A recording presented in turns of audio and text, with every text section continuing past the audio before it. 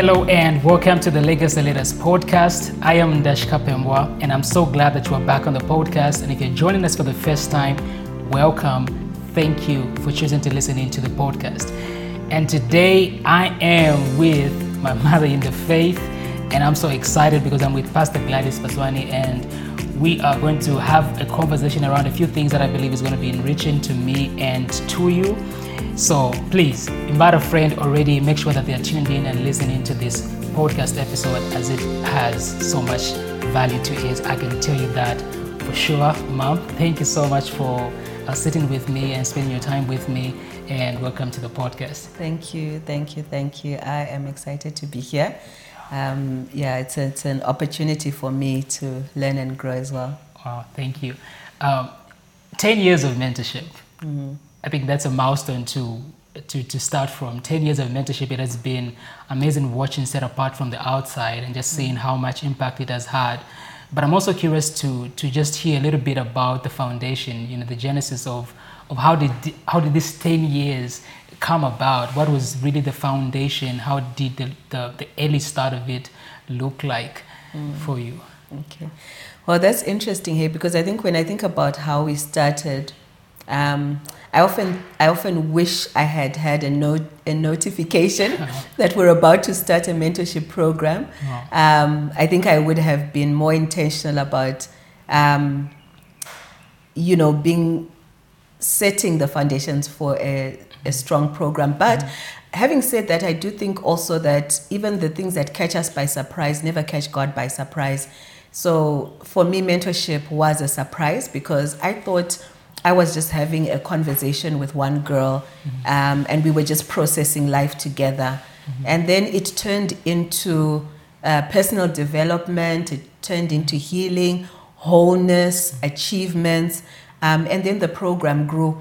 But like I said, God is a very responsible father, because I think that the whole journey has been a continuous strengthening of foundations which allow for mentorship to live even beyond my time as well. Wow. And attached to that as well is what is amazing for me to watch is I think I can put this in three separate groups. Mm-hmm. Like I think there's one group in terms of the mentees close to you that you started with. Mm-hmm. And I think there's also now a second generation, and yes, I believe a third generation. Yeah. But what's fascinating for me to watch is how that you are relevant to all these groups. And they're also different in terms of age. Yes. That is very fascinating for me when I watch that. And what I'm curious to find out is, how have you stayed relevant to these separate groups and demographics? Because they, when they all listen to you, they are intrigued, they are interested, they want to learn, and they do believe that they can learn. And so how have you managed to stay relevant for this long and to these separate groups? I think beyond just me, as Gladys Paswani, mentorship in itself is so relevant because it's an ongoing journey. Like the journey continues. As long as the mentor is alive, there's always going to be learning to do. In fact, even beyond the mentor's legacy, right? There's ongoing learning that takes place. And I think it's really been about the fact that no matter how distant I've been to people, every opportunity that I have to continue teaching through my life, I have taken up. So some of the mentees have been able to see me from a distance, but also continue to learn, because wherever I'm standing, whether it's across the table from someone or on a virtual platform or on a podium, I am really speaking the faithfulness of God in my life. I think another thing that I can attribute to this as well is I think that when you do start off with a core group of people, I mean, the mentees that, as you say, that were close to me were not very many. But I think our time together in the early days of mentorship really gave us an opportunity to really grow intimately. Like I just think about how the Lord Jesus Christ calls these early disciples, the fishermen, and these brothers to follow him, and then they go to where he lives. they do life with him.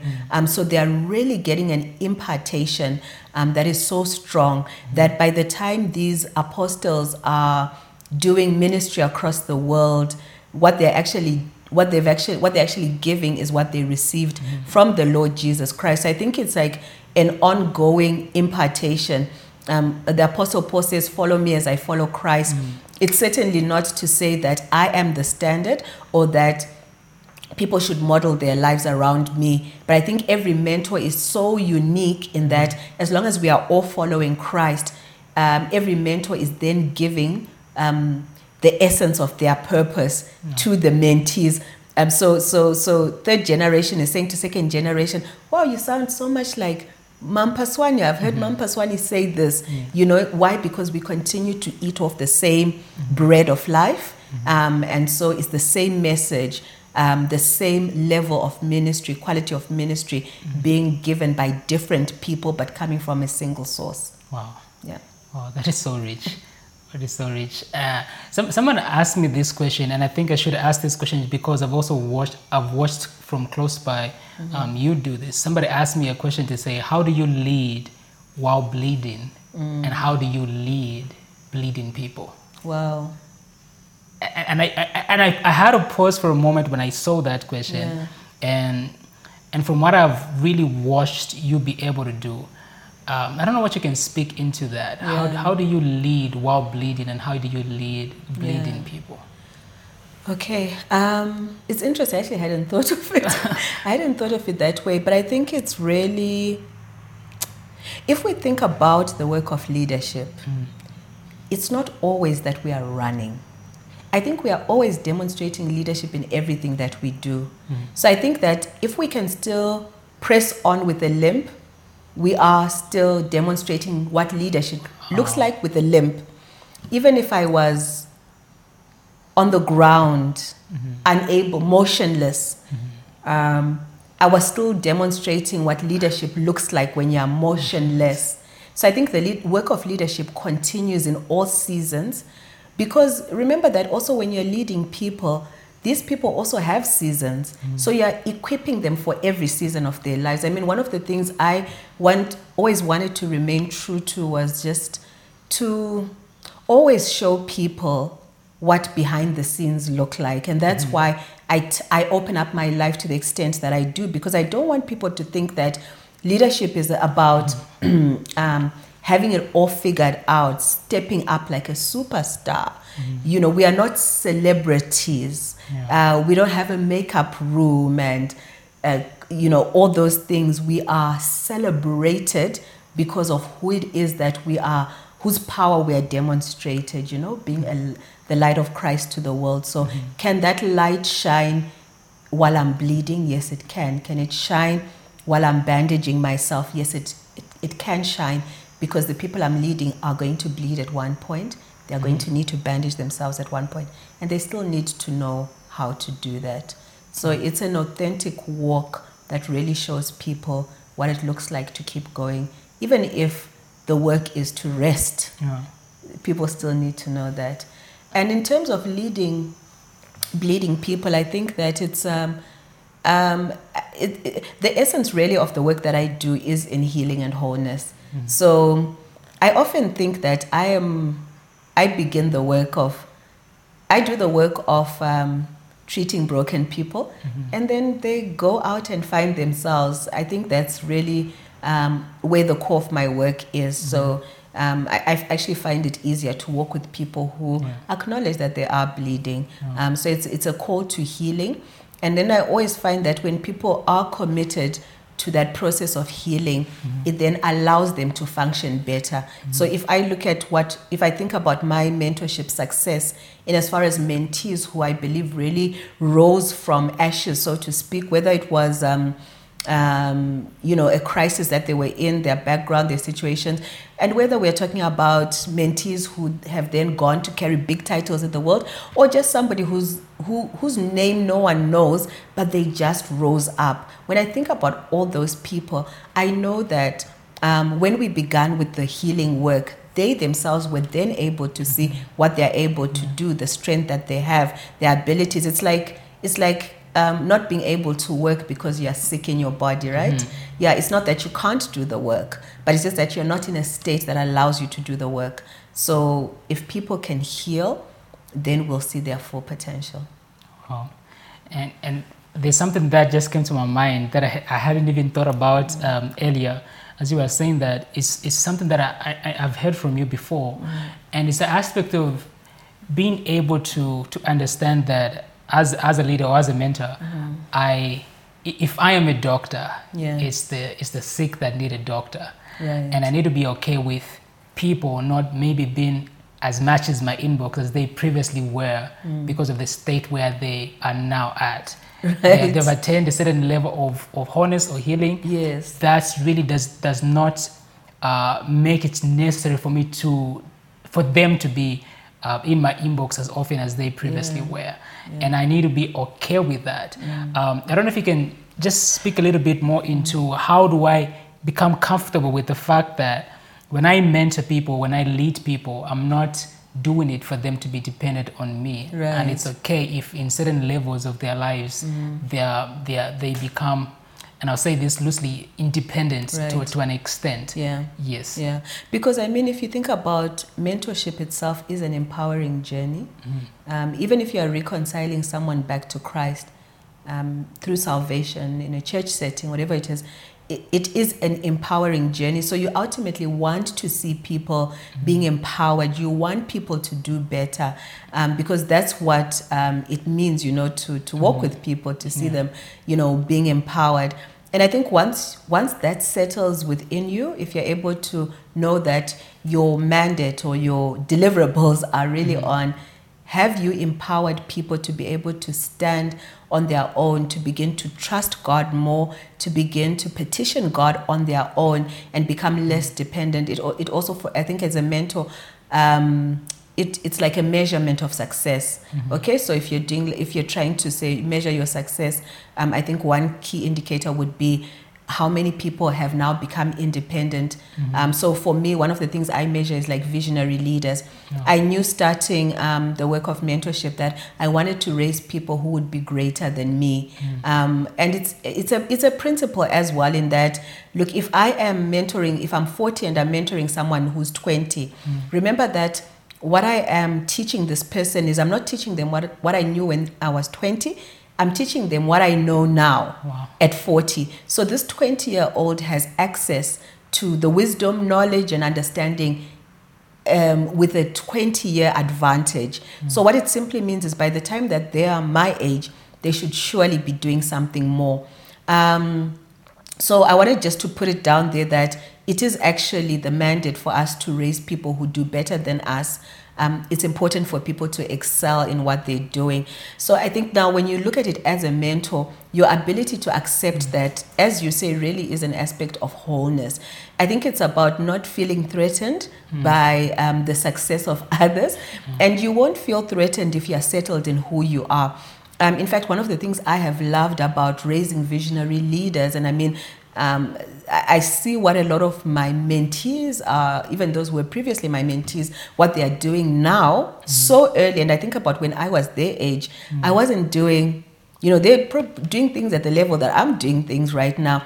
And what that does, it just promotes me because it makes me a mentor of visionary leaders, a mentor of corporate leaders, the youngest magistrate, mentoring the youngest magistrate, people who are doing great. So what that does is that if they are taking care of the work of influencing and impacting life, I can now go to my next level, which is preserving them as preservers of other people. That's a promotion, right? Yes. So I think it's just really about how do we frame our mind around these aspects. It is also as an issue of wholeness as well. And I think it's also just being very clear about what your mandate is in the work. So if I know that what God has called me to do is to preserve these lives and not to develop friendships or to have people or to have fans, it also frames my expectations as well.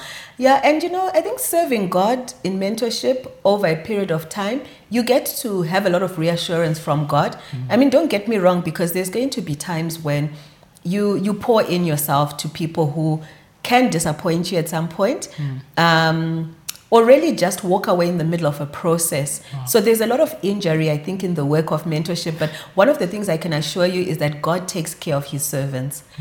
So somewhere along the 10-year journey, you will be so assured that God is going to reassure you as a mentor. He's going to bring healing to you, but he will also give you a fulfillment that now can never compare to any affirmation or celebration or the applause that come from other people. So it's work that happens along the way, but in the end, we are all good. It works out well in the end.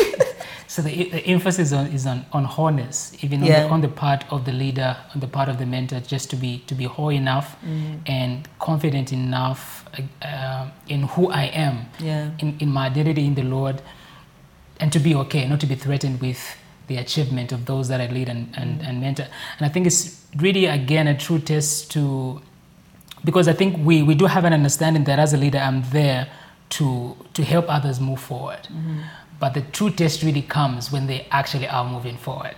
Right. Yes, when they actually are going ahead of me, and if I'm able to see that and still celebrate it, and I think is where you mentioned wholeness becomes critical for me as a leader, to see that and to celebrate it. I think one of the last things I would love to ask you, serving as a visionary of Set Apart International, lead pastor at Anointed Life Ministries International. I'm becoming more and more interested in rest and recovery. Right. Because I believe that when Jesus says that Sabbath was meant for man and not man for the Sabbath, he's actually in essence saying that rest was meant to be part of the normal equation of someone's ability to function at their optimum. I'm curious to find out your thoughts on rest and recovery and anything that you can share into that. And also, let me make this a two-part question. So there's an aspect of rest and recovery, but also the aspect of being able to work the grace. As Paul says, do not receive the grace of God in vain. So being able to work the grace, but also being able to tell that I am working grace at this point, and at this point, I think I am under pressure to perform and not working the grace. How do I separate those two? Wow. So rest and recovery, work the grace versus producing under pressure to perform. Okay, I think those are really important questions to ask. Rest and recovery, I mean, recovery first of all being about the aspect of dealing with injuries or the effects of what you have been through. Okay, now remember, what you've been through has nothing to do with, it's not just about what you chose to do and experience, but it's the conditions with which we exist in this world, is that we're going to be exposed, right? In this world, you'll face tribulations, John 16:33, but I've overcome the world. So every person needs to come to a place of recovery. And we think a lot about how Jesus Christ took time to retreat, himself, and he was allowing, his Savior to attend to him. I mean, his Heavenly Father, to attend to him at that time. So recovery is important because if you're not intentional about recovery, it simply means that every place where you were wounded, you just walked away bleeding, and you've been bleeding on yourself, bleeding on other people. If you broke your leg, you've now developed a limp, and many times people are reframed by the things they never recovered from. They carry an identity based on what they never recovered from. So the person who we say, is just very distant, were they born distant? Was that God's intention for them? Or did they not recover from something that then made them distant, right? And there are so many things that we pick up where people self-sabotage simply because they have not recovered. I think the aspect of rest is also, we can't really separate the two because rest and recovery are like a full package. But I wanted just to put a greater emphasis on making sure that, it's a full, we have a full understanding of what it truly means to rest and recover. I think rest really carries a number of levels to it. I think there is, or layers rather. I think that there is physical rest, where sometimes we push ourselves so hard and we don't give our bodies a chance to recover. I mean, we are supposed to rest our bodies. These bodies are, like they are the worksuit that we use to do life here on earth, our legal entity here. So our bodies must find that time, must be given time to rest. And the amazing thing also is when you go through recovery, you'll actually find yourself resting better. Because, sometimes people will say, oh, I think I'm going to go and sleep this off. And you toss and turn. And it's simply because you haven't dealt with the recovery aspect. You just went to sleep, but you're doing nothing about the situation that, you're in. So you make sure that, yes, in as much as I'm sleeping, but I'm also doing the recovery part of it. I think rest also speaks about, being able to pause along the way. As somebody gave me a really good example of it today, was saying, like, if you're on a highway and you stop at a lay-by, your pit stops are an opportunity for you to just refresh yourself and reposition yourself to move on, to the next stage, to the next level, type of thing. Then another layer of rest is also the things that you're able to surrender to God. Okay, so how many issues are you still wrestling with instead of surrendering them to God, right? So there's a lot of things I think that we tend to carry, but God is made an invitation to us, Matthew 11:28. Come to me, all who labor and are heavy laden, and I'll give you rest. He says that, his burden is light, his yoke is easy, his burden is light, and he's offering us, a lighter,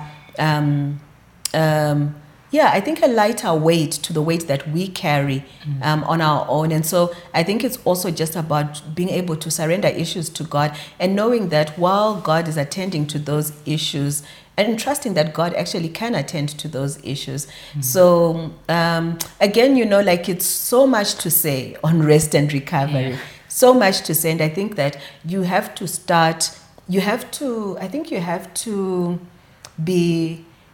be open to it, to begin walking the journey and to discover how important it is to find that rest and recovery. Right. Second part of your question, I think when we talk about the grace of God, I think the grace of God is actually seen in those times when we need the rest and recovery. I mean, there are many times when you realize that, okay, this could not have been me. Before we went on to this podcast, I was telling you about my current work schedule and how after just a few hours of sleep, I had to take on an assignment. And certainly at the end of that day, I knew that it was nothing than the sustaining grace of God. Because remember, the grace of God always supersedes our work. So his grace is sufficient for us. It's greater than whatever it is that we are working on. And so I think that the way that you do allow the grace of God to work is, yes, by saying, this is where I am at now. Whether it is that I'm struggling with something, I need to get some recovery in a particular area, and then not quit on life.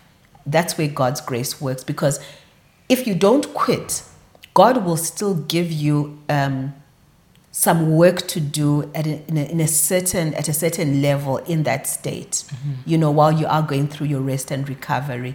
So God's grace is always there to work for us in our inadequacies, in our limitations, and the like. Yeah.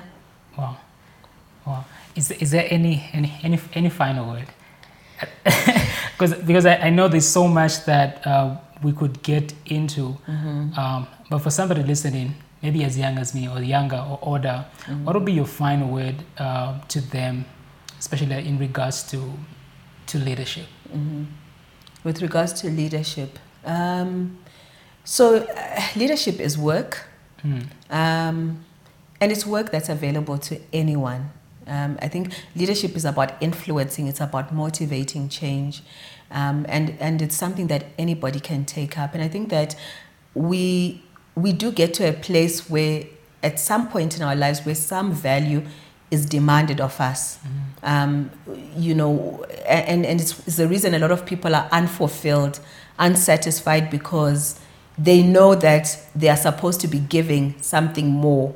I think that value is the work that God has graced us to do for each and every one of us to take a part of, right? So having said that, I do want to say that it's important that if you're going to be effective in the work that you do, that you allow, you know, processes to begin, unfold, and be completed in your life. And that way you'll be able to see who you can become, you know, having experienced life, having gone through so much, you know, there is still so much that you can become. And in order for that to happen, for your value to be exposed, you must submit to the processes that refine you, or that expose your value. Yeah. Wow. Thank you. Thank you so much. I know I'm going to want to listen back to this and take notes and learn more. But otherwise, I'm so grateful. Thank you so much for your time. Thank you so much. Thank you.